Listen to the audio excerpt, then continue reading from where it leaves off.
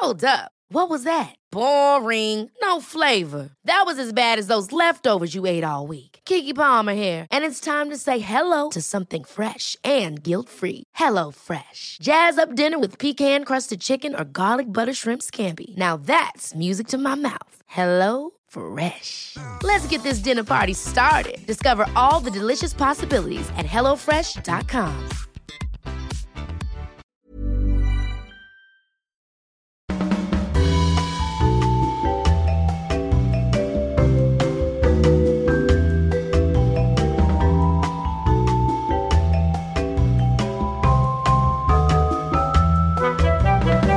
Kuuntelet After Work-podcastia kanssasi Petra, Meri ja Jenni. Vuosi 2020, mimmit uusi vuosikymmen. Miltä tuntuu? Uhu.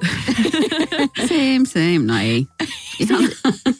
Ihan aloittaa Jos pitää nyt sanoa jotain niin kuin vähän tämmöistä jotenkin järkyttävää, niin on tajuta se, että on elänyt 4 vuosikymmenellä.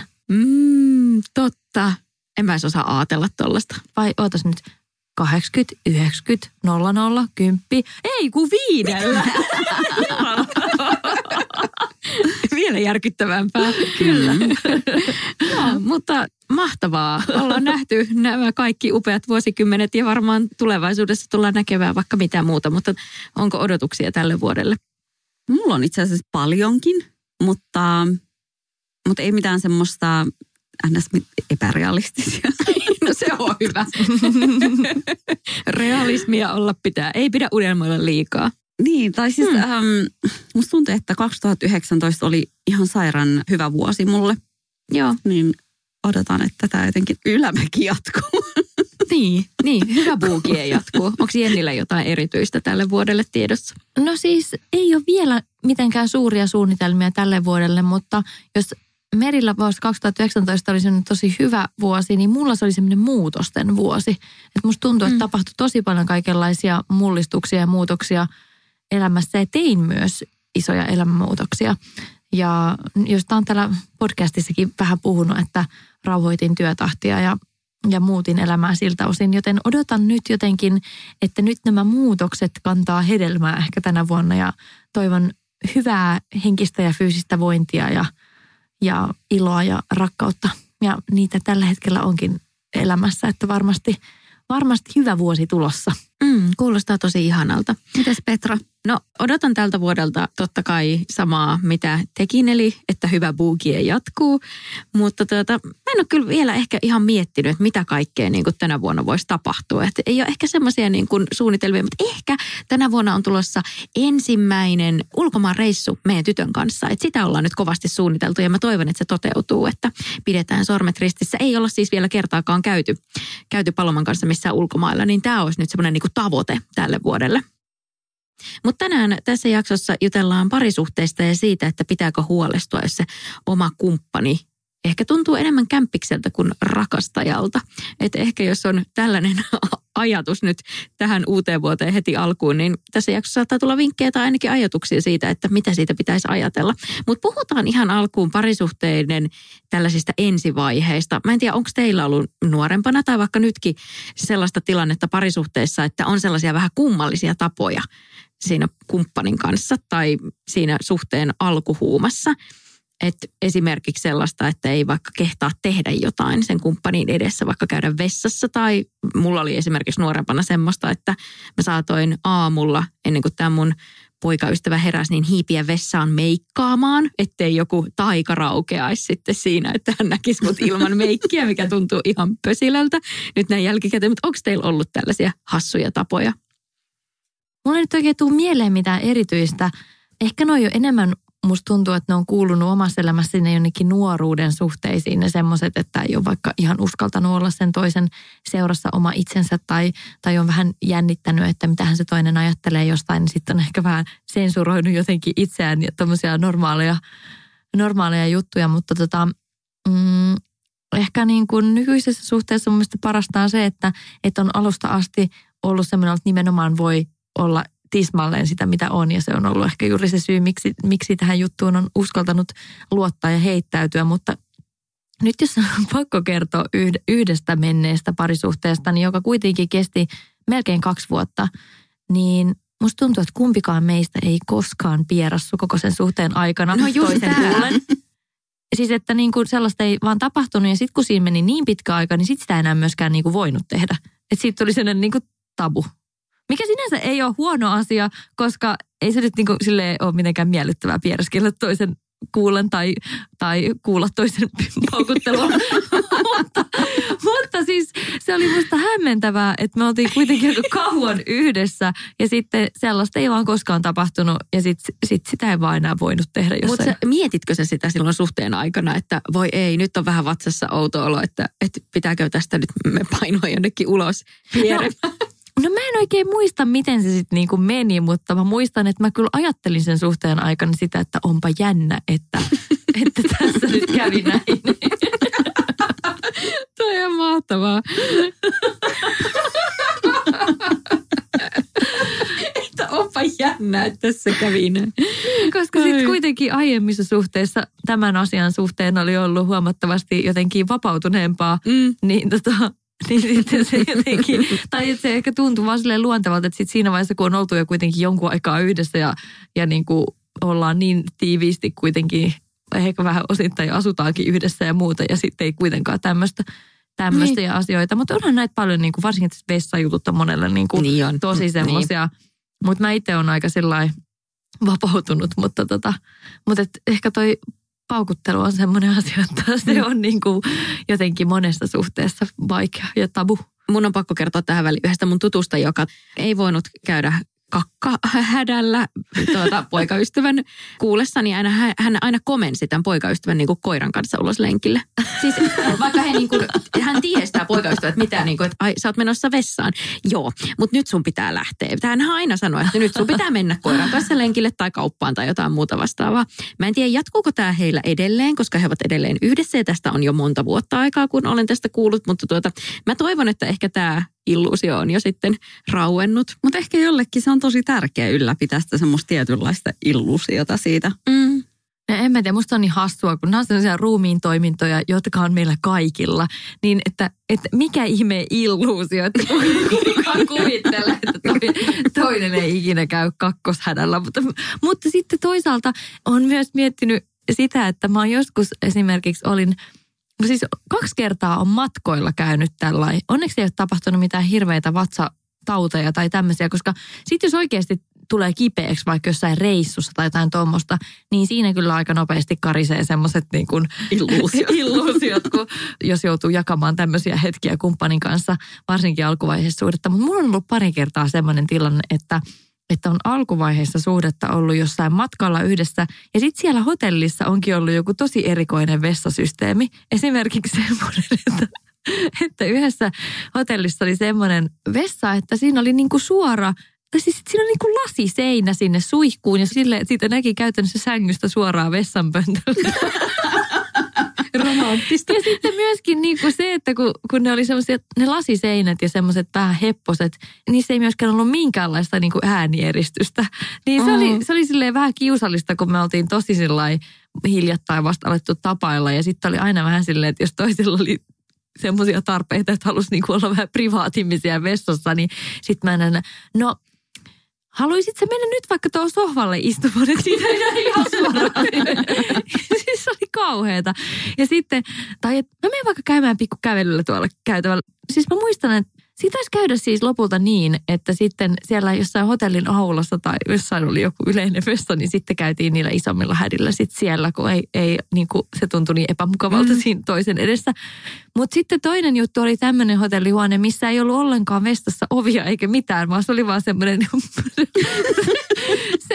se oli tämmöinen marokkolainen riad, semmoinen vanhan ajan majatalo, jossa oli vaan sellainen puolikas kiviseinä. Eli esimerkiksi jos miespuolinen henkilö kävi niin kuin seisoma pissillä, niin hän pystyi sieltä suoraan sieltä katselemaan sänkyyn. Ja se oli silleen, että siellä ei ollut ollenkaan niin kuin seinää kattoon asti. Niin siinäkin oli vähän silleen, että ei paljon äänieristyksiä. Sitten ei nyt suoraan näköyhteyttä sinne pöntölle, jos siellä pöntöllä istui, mutta ei myöskään minkäännäköistä äänieristystä. Että tämmöisiä saattaa tulla vastaan tuolla ulkomaanreissuilla. Eli ei voinut valuttaa vesihanaa ja silleen, joo, täällä mä vaan käsiä pesen, mitä jotkut tekee. Mutta mun ystävällä on kanssa käynyt niin, että ne meni siis sellaisen pojan kanssa ensimmäiselle yhteiselle matkalle. Sitten se laittoi mulle sieltä viestin, että kuvan. Sitten mä kysyin, että mikä toi on, mistä toi on toi ovi. Se oli silleen, että ei helvetti, että toi on siis se vessaovi. Siis se oli siis semmoinen lasinen. Ja suoraan kanssa siinä sängyn vieressä.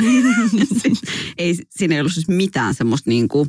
Ei edes mitään huurretta tai mitään. Oikein, siis joo. Wow, no se on rohkeeta, mutta toisaalta täysin luonnollisia juttujahan siellä tapahtuu. Niin miksipä ei niitä voisi esitellä. Hey, I'm Ryan Reynolds. At Mint Mobile, we like to do the opposite of what Big Wireless does. They charge you a lot, we charge you a little. So naturally, when they announced they'd be raising their prices due to inflation, we decided to deflate our prices due to not hating you. That's right. We're cutting the price of Mint Unlimited from $30 a month to just $15 a month. Give it a try at mintmobile.com/switch. $45 up front for 3 months plus taxes and fees. Promo rate for new customers for limited time. Unlimited more than 40 gigabytes per month slows. Full terms at mintmobile.com. Hey, it's Ryan Reynolds, and I'm here with Keith, co-star of my upcoming film, If, only in theaters May 17th. Do you want to tell people the big news? All right, I'll do it. Sign up now and you'll get unlimited for $15 a month and 6 months of Paramount Plus Essential Plan on us. mintmobile.com/switch. Upfront payment of $45 equivalent to $15 per month. Unlimited over 40 gigabytes per month. Face lower speeds. Videos at 480p. Active Mint customers by 531.24 get 6 months of Paramount Plus Essential Plan. Auto renews after 6 months. Offer ends May 31st, 2024. Separate Paramount Plus registration required. Terms and conditions apply if rated PG.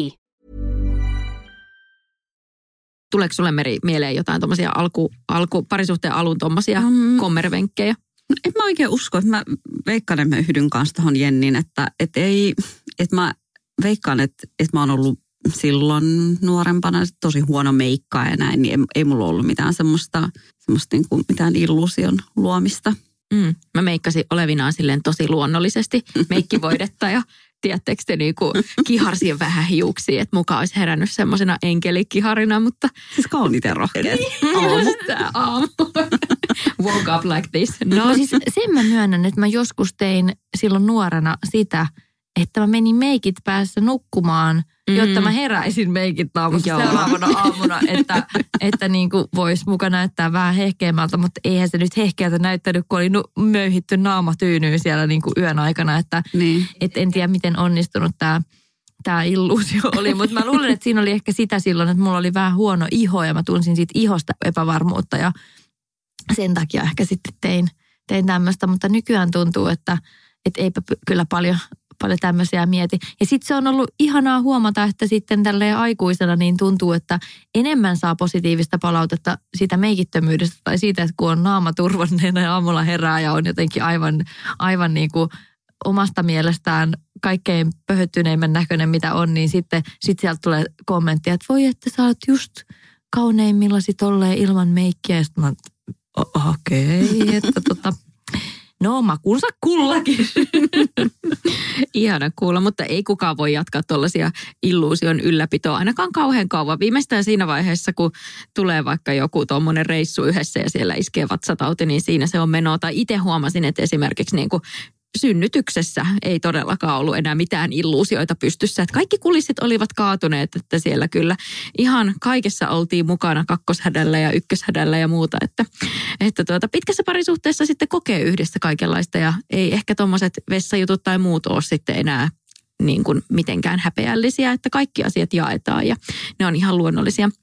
Mutta pieni up to date, se Jenni mainitsitkin, että on aika tuore parisuhde tällä hetkellä. Ja Meri, kuinka kauan sä oot ollut Nikon kanssa yhdessä? Kohta 15 vuotta. Vau, se on aika pitkä parisuhde. Me ollaan Samulin kanssa oltu 7 vuotta yhdessä ja 7 vuotta on kuulemma semmoinen kriisin paikka. Ja tämä tulee niin kuin nimitys tälle 7 vuoden kriisille yhdestä mun lempileffasta, jossa näyttelee Marilyn Monroe, eli 7 Years Itch. Ja siinä tämmöinen niin kuin mies jää yksin kaupunkiin ja naapuriin tulee kesäasukkaaksi tällainen hevaiseva kaunis nuori neiti, eli Marilyn Monroe. Ja siitä alkaa sitten tällainen kutina, joka vaivaa sitten tätä miestä koko usein, kesän. Että on 3 semmoista merkittävää kriisin paikkaa. Varmasti on muitakin hetkiä, kuten vaikka siinä vaiheessa sitten, kun lapset lentää pesästä, jos on lapsia tehty tai muuta, mutta niin kuin näihin suhteen no 7 vuotta nyt enää sinänsä ole mitään alkuvaihetta suhteesta, mutta sanotaan usein, että on semmoinen 2-3 kuukauden kriisi, mikä on se, mikä määrittää, että tuleeko siitä suhteesta niin jotakin vakavampaa. Ja sitten on 2 vuoden kriisi, jolloin sitten ehkä se on se hetki, kun se ensi huuma alkaa rakoilla tai muuttuu niin kuin arkisemmaksi se suhde. Ja sitten on tämä 7 vuoden kriisi. Musta tuntuu, että nämä on ne semmoiset, mistä usein puhutaan. On. Ja sitten just se, että kun lapset, jos on lapsia, niin lentää pesästä, niin se on sitten kans yksi kriisin paikka, että siinä ne vanhemmat sitten miettii taas sitä suhdetta alusta. Mutta joo, samalla kun googlettelin tästä 7 vuoden kriisistä, koska voin ihan rehellisesti myöntää, että musta tuntuu, että mulla ja Samulilla on vähän semmoista, että totta kai kun on pieni lapsi, niin elää semmoista uutta arkea ja parisuhteessa uutta vaihetta, joka sitten tietenkin vaikuttaa siihen, että ei ehkä se parisuhde ole ennallaan tai se hakee semmoista uutta muotoa. Mutta mä googlettelin siitä, että jos tuntuu, että niin kuin on joku tällainen kriisi tai että se oma kumppani tuntuu tällä hetkellä ehkä enemmänkin just siltä kämppikseltä tai semmoiselta niin kuin ystävältä tai kaverilta kuin että se olisi semmoinen rakastaja, niin googlettelin tähän aiheeseen liittyen, että aika moni oli kirjoittanut, ehkä tällaisissa provosoivissakin artikkeleissa, että se yleensä povaa eroa, että sitten jossain vaiheessa niin kuin, että tämä on huono hälytysmerkki, että jos tunnet näin. Ja sitten mä luin niitä artikkeleita ja mä mietin, että mitä hittoa. Että joo, 7 vuoden kriisi varmasti niin kuin aiheuttaa monelle semmoisen mietinnän paikan, että jatkanko tässä parisuhteessa vai en. Saanko tästä parisuhteesta semmoista, mitä mä haluan. Mutta se, että tuntee olonsa niin mukavaksi siinä parisuhteessa tai on sellainen elämäntilanne, että ei ole ehkä energiaa antaa sille kumppanille samalla tavalla. Tiedättekö, mitä mä tarkoitan? Ei pysty samalla tavalla ehkä niin kuin panostaa seksielämään tai ei pysty samalla tavalla panostaa hellyyteen johtuen vaikka siitä niin kuin omasta energiatasosta, riippuu se sitten lapsista tai jostain muusta elämäntilanteesta. Niin mun mielestä silloin ehkä jos se parisuhde on kunnossa, niin se antaa tilaa tavallaan semmoiselle myös. Että se ei mun mielestä pitäisi olla mikään semmoinen niin kuin paniikin paikka. Mitä mieltä te olette? Joo, siis ei missään nimessä niin kuin munkaan mielestä mikään paniikin paikka. Ja välillä tuntuu silleen, että kun mä katson niin kuin vaikka mun ystäviä, vaikka toki heillä on niin kuin isoja kysymyksiä ja niin kuin raskaita elämänvaiheita, on pikkulapsiarkea ja kaiken näköistä hässäkkää ja se parisuhde on välillä tosi koetuksella.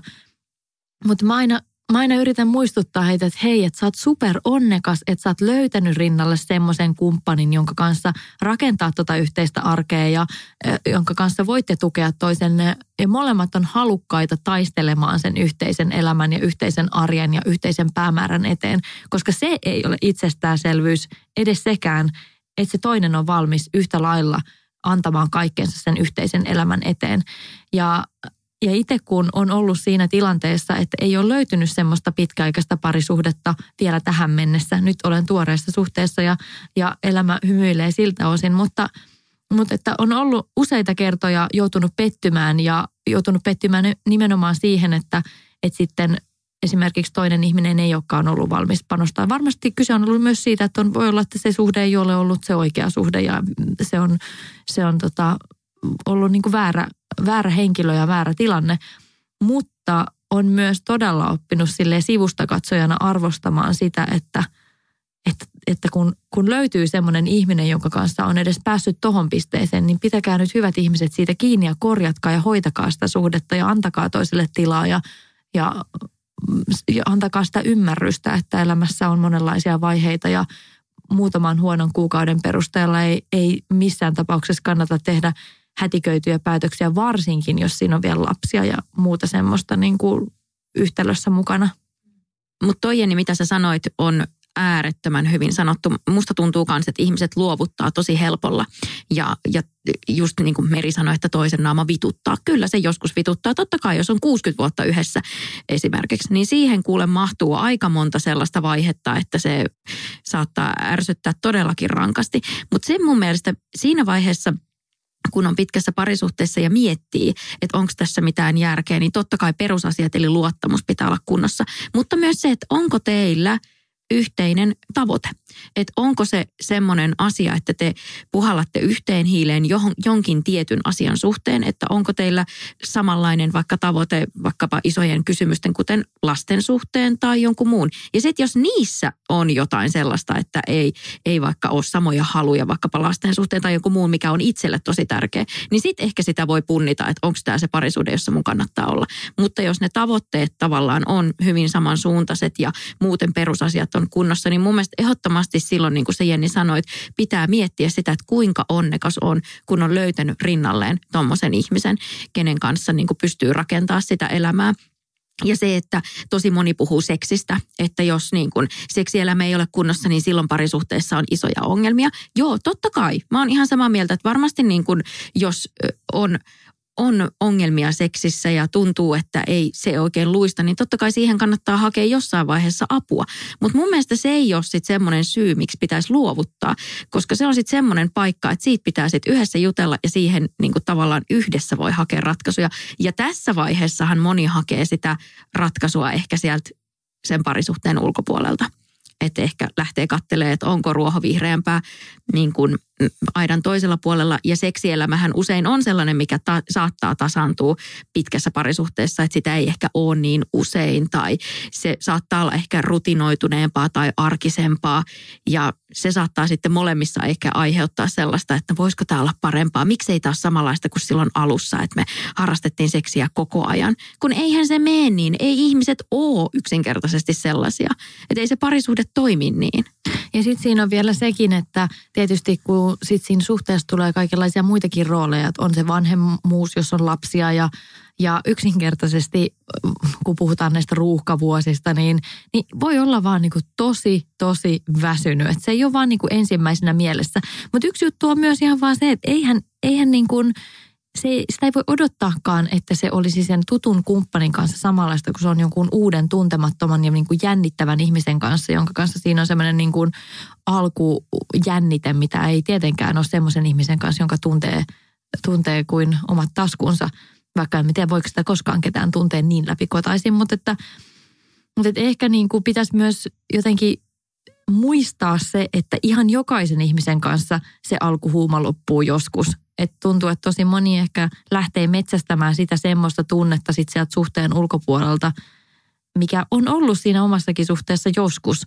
Mutta että niin kuin unohdetaan se, että vaikka saattaisi sen uuden ihmisen kanssa saadakin kokea jotain semmoista, mitä ei ole pitkään aikaa tuntenut, niin sitten kuitenkin se arki tulee jokaiseen suhteeseen. Mutta sitten toisaalta tietenkin niin kuin mä jotenkin haluan ajatella, että parisuhteita voi olla tosi monenlaisia ja jokaisella voi olla niin kuin omanlaisia sääntöjä siellä parisuhteessa.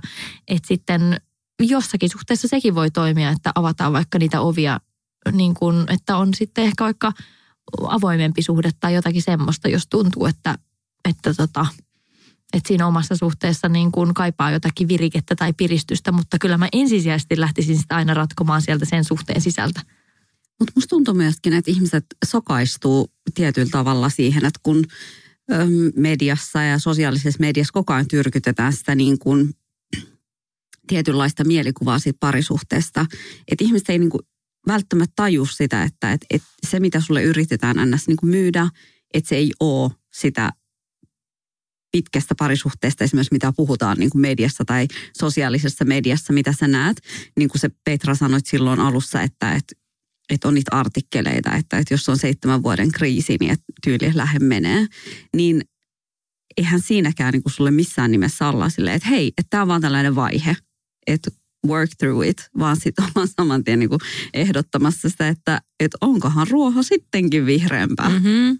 Mä mietin itse sitä, että musta on oikeastaan vähän karmeeta se, miten välillä parisuhteista puhutaan mediassa ja sosiaalisessa mediassa ja minkälaisia paineita ne luo ihmisille, koska musta tuntuu, että tosi moni olisi tyytyväinen, jos ne ei jatkuvasti lukisi jostakin muualta, että minkälaista niin sanotusti pitäisi olla. Musta tuntuu, että aika moni olisi ihan tyytyväinen siihen elämäänsä just sellaisenaan kuin se on, mutta sitten kun niin kuin saadaan semmoisia vaikutelmia tuolta jostain ulkopuolelta, että aijaa, että meillä pitäisikin olla tätä seksiä paljon enemmän kuin sitä on nyt. Tai niin kuin, että että ehkä olisi hyvä pysähtyä niin kuin miettimään semmoisessa kohdassa, että mitä minä oikeasti itse kaipaan parisuhteelta. Että onko nämä semmoisia asioita, mitä mä itse oikeasti kaipaan ja kärsin niiden puutteesta tai muutoksesta, vai onko nämä semmoisia asioita, jotka tulee jostain ulkopuolelta ja niistä ulkopuolisista paineista. Niin ja sitten loppujen lopuksi, jos parisuhteessa on muuten kaikki asiat hyvin, että se pystyisi niin kuin puhumaan, työstämään ne ongelmat sen toisen kanssa, niin mä en tiedä niin kuin, miksi lähtisi niin kuin vaihtamaan. Ei se vaihtamalla niin kuin parane. No ei se parane, koska niin. kyllä se niin kuin arki tulee. Niin, siis loppujen lopuksi, kun sulla on se ihminen, kenen kanssa sulla on oikeasti ollut jo vuosia tosi hyvä olla, niin kuin se kriisin luominen saattaa olla myöskin sille ihan niin kuin oman pään sisällä. Mm-hmm. Että sitten ajattelee, että no mut kun tässä nyt sanottiin näin ja meillä ei ole tällaista, niin sitten niin sitä jotenkin musta tuntuu, että ihmiset eksyy siitä niin kuin oikealta ongelmilta tosi nopeasti. Että sitten aletaankin niin kuin itse miettimään, että vitsi kun nyt on tällaista ja nyt tässä on sanottu näin, että meillä on ongelma. Kun sitten niin kuin todellisuudessa, kun jos sä mietit jotain vaikka, meillä on ollut varmaan kaikilla niin kuin lähipiirissä semmoisia parisuhteita, mistä on niin kuin nähnyt, että ne ei ole tehnyt kummallekaan niin kuin hyvä.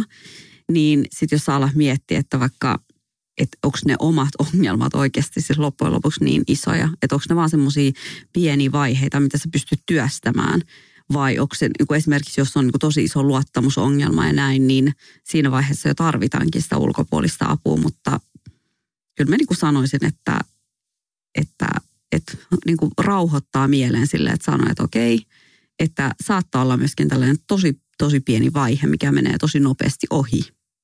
Ja sitten usein kuitenkin, jos miettii sille elämää niin kuin kokonaisuudessaan, niin niistähän käy yksilönä hirveän monenlaisia vaiheita läpi ja muuttuu ihmisenä ja kriiseilee niin kuin itsensä kanssa ja uran kanssa ja kaiken näköisten elämän tavoitteiden kanssa ja elämän merkityksellisyyden kanssa. Niin sehän on ihan absurdi ajatus, että ne ei jollain tavalla vaikuttaisi myös siihen parisuhteeseen. Että kyllähän se väistämättä, mitä sä itse käyt omassa elämässäsi läpi, tai jos on vaikka joku tosi rankka vaihe, vaikka töissä on burnouttia tai masentuneisuutta tai mitä ikinä tämmöisiä tosi isoja juttuja, niin se on ihan niin kuin hullua ajatella, että tämmöiset asiat ei heijastuisi myös siihen parisuhteeseen. Että ehkä sitä toivoisi, että juuri tämmöisissä hetkissä se parisuhde voisi olla se tukipilari ja se toinen ihminen voisi olla se sellainen niin kuin turvasatama, johon luottaa niissä hetkissä, kun sitten tulee vastaan tuommoisia vaikeita asioita. Ja se on just hyvä tavallaan huomata, että parisuhteessa, että siihen toiseen oikeasti voi luottaa. Että sekin on varmasti se mittari, että millä tavalla niin kuin kannattaa miettiä sitä parisuhteen tulevaisuutta kriisin keskellä, että voinko mä luottaa tuohon, onko hän mun tukena, onko hän mun puolella. Ja näistähän me ollaan keskusteltu aikaisemmin Afterwork-podcastissa jaksossa, jossa annettiin tämmöisiä parisuhdevinkkejä. Saatiin esimerkiksi Jenni Mummo-kaverilta mun mielestä ihan äärettömän hyviä vinkkejä parisuhteeseen. Mä voisin itse puhua vähän tästä meidän 7 vuoden kriisistä. Tämä nyt ei ole mitenkään vakavaa siinä mielessä, että en koe, että tässä nyt mitään vuodatan teille mitään meidän parisuhteen pahimpia kriisejä, koska ei meillä varsinaisesti ole, niin kuin Meri sanoi, että kun tarkastelee näitä parisuhteen ongelmia, niin mä en koe, että meillä on mun miehen kanssa nyt niin valtava syvällinen kriisi meneillään. Mutta jos puhutaan hyvin kevyesti siitä, että mitä se 7 years itch on, niin ehkä se, että kun ollaan just saatu pieni lapsi, niin se on vaikuttanut ihan konkreettisesti meidän parisuhteeseen.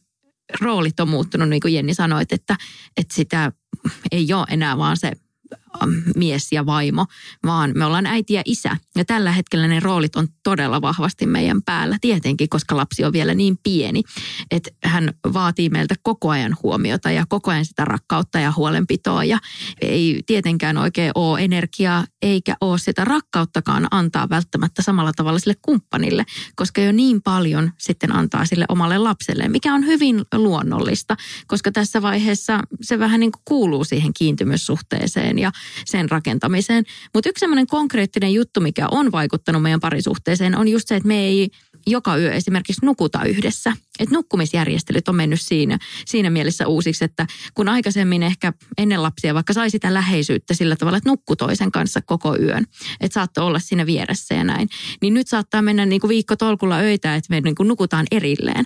Niin sekin vaikuttaa mun mielestä siihen parisuhteen ja ehkä siihen niin kuin läheisyyden tunteeseen, mitä sitten sitä toista kohtaan tuntee. Ja mun mielestä sekin on taas niin kuin ihan luonnollinen juttu, että ihmisille tulee elämässä tällaisia vaiheita, kun ei esimerkiksi niin kuin nuku vaikka hyvin, ne ei välttämättä liity lapseen, vaan se voi liittyä just työhön. Niin just tämä, että niin kuin antaa sille aikaa ja ymmärtää periaatteessa, että mistä se tunne johtuu, miksi ei välttämättä samalla tavalla enää parisuhteessa olekaan niin läheinen sen oman kumppanin kanssa. Että siihen vaikuttaa niin moni asia ja kaikki, joilla on lapsia, niin tietää, että miten intensiivistä se alku varsinkin saattaa olla. Onko teillä, Meri, ollut Nikon kanssa tällaista lasten kanssa, että se alku on mennyt vähän niin kuin siinä aika intensiivisesti? Teillä on jo isot lapset, mutta niin kuin... Me ei olla esimerkiksi ikinä nukuttu eri huoneissa tai eri sängyssä. Okei. Vaikka silloinkin, kun lapset on ollut pieniä. Nukuitteko te koko porukka samassa sängyssä? Silloin, kun Samuel oli pieni, meillä oli vähän sellainen vaihe. Me ollaan opetettu meidän lapset tosi nopeasti nukkumaan omassa sängyssä. Ja sekin on ihan hyvä. Mä myöskin, musta tuntuu, että me ollaan niinku saatu pidetty tietynlaiset semmoiset, että mä aina nauretaan, että se on aina silleen me vastaan lapset asettelu. Erittäin hyvä. Niin se oli niinku, siis se oli, musta tuntuu niinku ihan meidän molempien niinku mielenterveyden kannalta sellainen, että lapset ei nuku meidän kanssa. Ja se teki meille tosi hyvää. Ja se tekee joillekin tosi hyvää. Ja sitten toisaalta tiedän pariskuntia, jotka ihan nukkuu tarkoituksella erikseen. Että on sellainen niin kuin, että ei halua tai ei pysty vaikka nukkumaan toisen vieressä, niin jotta he molemmat voivat hyvin ja saavat levättyä, vaikka jos toinen kuorsaa tai on jotain muuta semmoista levottomuutta, niin sitten he on päättänyt semmoisen ratkaisuun, että toinen nukkuu toisessa huoneessa ja toinen toisessa. Ja sekin on ihan ok. Niin, ja siis eihän se nyt niinku kerro mun mielestä vielä niinku mistään niinku ongelmasta tai mistään. Et, niin kuin mä sanoinkin, niin että jos parisuhteessa muuten kaikki asiat on hyvin ja sulla on semmoinen hyvä luottavainen niin kuin fiilis itselläsi sun parisuhteesta, niin siinä vaiheessa tollaiset asiat voi olla vaan semmoisia ohimeneviä juttuja. Niin, se voi olla, että joku päivä sitten, kun te nukutte taas samassa huoneessa, niin sitten huomaatte silleen, että ei kato, omat huoneet. Se olikin parempi. Niin ja sitten ehkä just hyvä muistaa se, että eri asiat on eri ihmisille tärkeitä. Että jollekin se voi olla niinku supertärkeää, että nukutaan lähekkäin ja yhdessä ja niinku tällä tavalla. Ja sitten joku toinen kärsii siitä ihan suunnattomasti. Että ehkä se on enemmän just sitten se, että kuuntelee itseään siinä kohdassa, että onko tämä mulle nyt niin iso juttu vai ei. Just näin. Kuuntelee niitä omia tarpeita ja puhuu sen toisen kanssa. Ehkä se on tavallaan se ratkaisu. Taas päästään sitten se kommunikaatioon niin. Kaiken A ja O. Se on kyllä niin jännä juttu, että pitää avata suunsa ja kertoa niistä asioista. Se voisi olla avainonne. Mutta hei, tähän väliin sano vielä, just mistä äskenkin puhuttiin, että se kun mä lueskelin niitä artikkeleita ja vähän huolestuin niistä, että kun niissä toitotettiin sitä eroa, niin just yksi asiantuntija, poimin täältä yhden lainauksen, on sille, että moni pari jatkaa keskinkertaisessa suhteessa sen vuoksi, kun mikään ei ole erityisen huonosti. Silloin onnellisuus voi olla toissijaista. Että tässä mun mielestä kiteytyy se, mitä näissä artikkeleissa usein niin kuin toitotetaan. Ja mitä ehkä media tai joku muu tämmöinen, niin kuin, en mä tiedä, onko se some vai mikä, haluaa tuoda esiin, että sun parisuhde onkin keskinkertainen. Voisiko se olla parempi? Että niinku, tämä ei mun mielestä niinku ole hyvä juttu. Myydään tämmöistä ihmeen romanttista unelmaa, joka on jostain romanttisista komedioista tuttu, vaikka kuitenkin se arki ja oikea elämä on ehkä jotain muuta. Mä oon siis todistanut niin monta eroa, mitkä on ollut mun mielestä, mitkä olisi ollut selvitettävissä, sanotaanko näin. Se ajatus, mikä ihmisillä on siitä, että kun ollaan pitkässä parisuhteessa, että ollaan niin vitun rakastuneita joka päivä, on mun mielestä niin absurdi. Silleen, että mä voin luvata sulle, että sä et edes tuntemaan sellaista rakkautta joka päivä sun lasta kohtaakaan. Että kyllä nekin välillä vituttaa. Siis kuka tahansa vituttaa, ihan oikeasti. Ja mun mielestä se on ihan oikein ja rehellistä sanoa ääneen, koska mä en kans tykkää siitä, että toitotetaan semmoista, että kaikki on niin ihanaa ja kaikki on aina niin hyvin ja rakastan kaikkia. Pitäisi olla aina niin ihanaa. Ja koska me ollaan kuitenkin ihmisiä, meillä on robotteja, että meillä on erilaisia tunteita, mutta se ei silti tarkoita, etteikö me välitettäisi niistä ihmisistä, jotka välillä meitä vituttaa. Yksi sellainen todella koominen kysymys, mitä mä oon nyt saanut muutamaan otteeseen, mikä ärsyttää mua ihan todella paljon, on se, että ihmiset kysyy, että meneekö teillä hyvin? Oikeasti. Mä oon vastannut muutaman kerran, että me ollaan oltu 15 vuotta yhdessä. Me ei olla eroamassa. Mä en tiedä, mitä se tarkoittaa tuolla kysymyksellä. Koska jotenkin ihmiset hakee sillä, että jos mä nyt joskus on ehkä vaikka ärsyntynyt jostain asiasta, niin ne saman tien haluaa kuulla, että onko tämä nyt jotain sun parisuhteesta. Mm-hmm. Että jollain tavalla niin kuin halutaan hakea sitä, että mä sanoisin, että me ollaan oltu niin pitkään yhdessä, että mä oon vähän kriisissä. Mä en tiedä, mikä siinä on. Että mä en tiedä, onko se just sitä, että kun kaikille syötetään koko ajan sitä ajatusta, että sen pitää olla niin vitun romanttista ja niin ihanaa ja tiedät sä, whatever, niin ihmisillä on jotenkin hirveä tarve kuulla niin kuin mun suusta sen, että se on niin kuin joko tai se vastaus, mikä tyydyttää ihmisiä. Se on, että joo, meillä menee huonosti, tai että ei, kun me ollaan ihan tosi rakastuneita. Mitään niin kuin siis väliltä, ihmiset ei niin kuin käsitä sitä, kun mä esimerkiksi yritin selittää tätä pitkä parisuhde, just tätä juttu, kun mä sanoin, että hei, välillä toisen naama niin kuin vituttaa. Sitten sanoin sen vielä niin kuin vitsillä. Sanoin sen niin kuin silleen, että joo, että kun hänkin on nyt seurustellut muutaman vuoden, niin siis hän oli mulle näin, että onko teillä niin kuin kaikki hyvin, että nukutteko te edes niin kuin samassa huoneessa? Mitä? Joo, mä jäin miettiä sitä, että onko tämä nyt niin kuin, että mun vastauksen pitäisi olla niin kuin jotain sitä mielikuvaa, mikä ihmisillä on mukana siitä pitkästä parisuhteesta. Jotain just tiedätkö romanttisesta komediasta. 20 vuoden päästä vieläkin ollaan, tiedätkö, bussaillaan vielä niin kuin tehdään dinneri yhdessä ja I don't know, mä en tiedä mitä ihmiset niinku kelaa, mutta väliin mä niinku mietin, että mitä se on se, mitä ihmiset niinku haluaa kuulla, että mitä se on. Ja mitä se on se, mitä ihmiset kuvittelee, että se onnellinen parisuhde niin kuin 20 yhdessä vietetyn vuoden jälkeen on. Mutta mua kyllä kiinnostaa nyt, kun Petra on avoimesti puhunut tästä kriisistä. Mulla itsellä ei ole näin pitkiä suhteita, niin en osaa tähän vastailla. Mutta mua kiinnostaa, kun sä oot, Meri, ollut niin kauan parisuhteessa. Onko teillä ollut jossain vaiheessa Nikon kanssa jotain kriisiä? No tietenkin on. Mä nyt valehtelisin, jos mä sanoisin, että ei ole ollut. mutta myöskin niin kuin, musta tuntuu, että meidän suhde meni vähän sille eri rytmiin, tai siis eri tavalla kuin monilla, että mehän vietettiin meidän ensimmäinen vuosipäivä silleen, että Samuel oli kuukauden ikäinen. Niin meille ei kerennyt tulee sitten, mitä se oli 2 kuukauden ja 2 vuoden, vai mitä sä sanoit, että niitä tulee niitä kriisejä. Musta tuntuu, että me mentiin vähän niin kuin opittiin, että me tutustuttiin toisimme, musta tuntuu semmoisissa erilaisissa rooleissa. Että nythän me vasta aletaan käymään tätä, että niin kuin yksilöinä. Miten se nyt te olette olleet heti alusta asti vanhempia, tai hyvin varhaisesta vaiheesta asti teidän suhdetta vanhempia. Ja nyt teillä alkaa olla niin kuin tilaa sille kahdenkeskiselle parisuhteelle. Niin, ja sitten musta tuntuu, että nyt se on jopa silleen luonnollista, että me molemmat luodaan semmoista niin kuin tosi vahvaa yksilöllistä roolia sen vanhemmuuden lisäksi. Ja niin kuin sä sanoitkin, että sille toiselle pitää antaa tilaa, niin musta tuntuu, että me annetaan tilaa toisillemme siihen, että me vieläkin sille kuitenkin muistetaan ne syyt, minkä takia me halutaan olla yhdessä.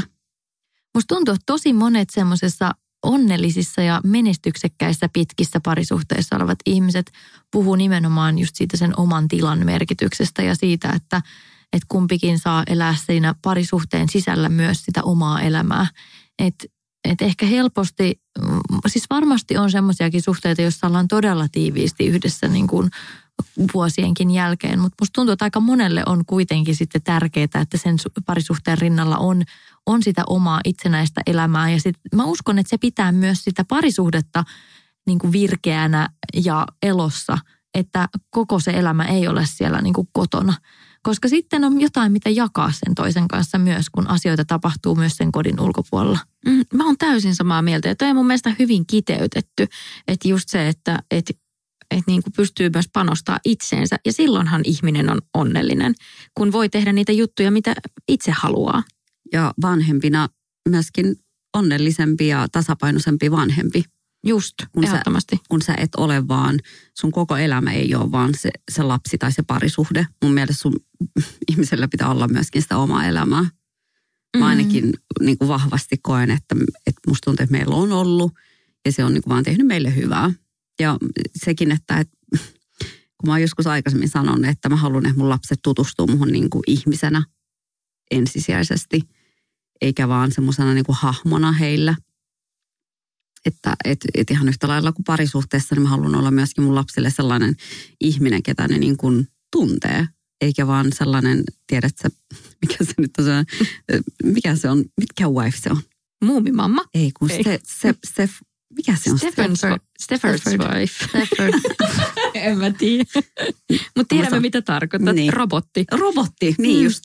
Niin, ja musta tuntuu, että just se, että moni ottaa ihan hirveästi paineita siitä roolista ja sitten ehkä voisi niin kuin nähdä sen asian enemmän niin, että se on kaikkien osapuolten kannalta hyvä, että on inhimillinen ja erehtyväinen ja kaikkea sitä, koska silloin ehkä myös antaa niille lapsille tilaa tehdä virheitä ja olla ihmisiä sen sijaan, että ollaan jotain suorittajia, robotteja, täydellisiä ihmisiä, täydellisiä vaimoja, naisia. Ja mun mielestä myöskin se, että no tietenkin just kun tässä ollaan puhuttu nyt tästä, että annetaan tilaa toiselle parisuhteessa, niin sekin on hyvä malli lapsille. Jokaisella perheellä on se oma tapa olla ja totta kai silloin lapset kasvaa sellaisessa kodissa, kun mikä niin kuin on siellä kodissa se henki ja näin. Mutta voi näyttää lapsille mallia, että hei, että niin kuin me ollaan tässä vanhempia, mutta myös niin kuin aikuisia omia itseämme ja meillä on tällaisia intohimoja ja tällainen tapa toimia, että sekin on mun mielestä semmoista niin kuin hyvää roolimallia ja kasvattaa hyvää itsetuntoa sille lapselle. Olen ehdottomasti samaa mieltä, Petra, tästä. Sitten mietin tässä sitä, että totta kai on sitten semmoisia ihmisiä, joilta se tulee tosi luonnostaan, että he vaan niin kuin nauttii siitä kotielämästä ja on tosi omistautuneita silleen, se ei tunnu heistä miltään uhraukselta. Niin totta kai, jos se on sitä, mitä oikeasti haluaa ja millä haluaa omistautua, niin siitä vaan, että sehän on niin kuin ihanaa, jos pystyy nauttimaan siitä täysin siemauksin eikä kaipaa mitään muuta. Mutta viimeistään siinä vaiheessa sitten, jos lapset lentää pesästä, niin se voi olla, että täytyy miettiä vähän sitä, että kuka minä olen niin kuin tämän kaiken rinnallani. Ja se varmaan helpompaa sen prosessointi, jos sitä on tehnyt jo siinä matkan varrella. Että se ei tule ihan semmoisena uutena juttuna sitten siinä kohtaa, kun yhtäkkiä roolit vähän muuttuukin. Just näin. Mutta hei, kiitos Mimmi. Tämä on ollut ihan äärettömän hyvä keskustelu ja mun mielestä tämän voisi kiteyttää siihen, että mitä sä Jenni sanoit, että kumppaniin niin kuin voi rakastua uudelleen ja uudelleen ja uudelleen, eikä pidä huolestua, vaikka on erilaisia vaiheita, koska Herran Jumala, ne kuuluu elämään ja ne kuuluu myöskin parisuhteeseen. Ja toivoisin, sen haluan vielä lisätä, mitä sanoinkin tuossa aikaisemmin, että toivoisin, että ihmiset muistaisi jotenkin arvostaa sitä puolisoa pelkästään siitä hyvästä, että se on siinä rinnalla. Koska sekään ei ole itsestäänselvyys. Ei niin. Hei, kiitos ihan mielettömästi ja ensi viikkoon. Kiitos. Ciao.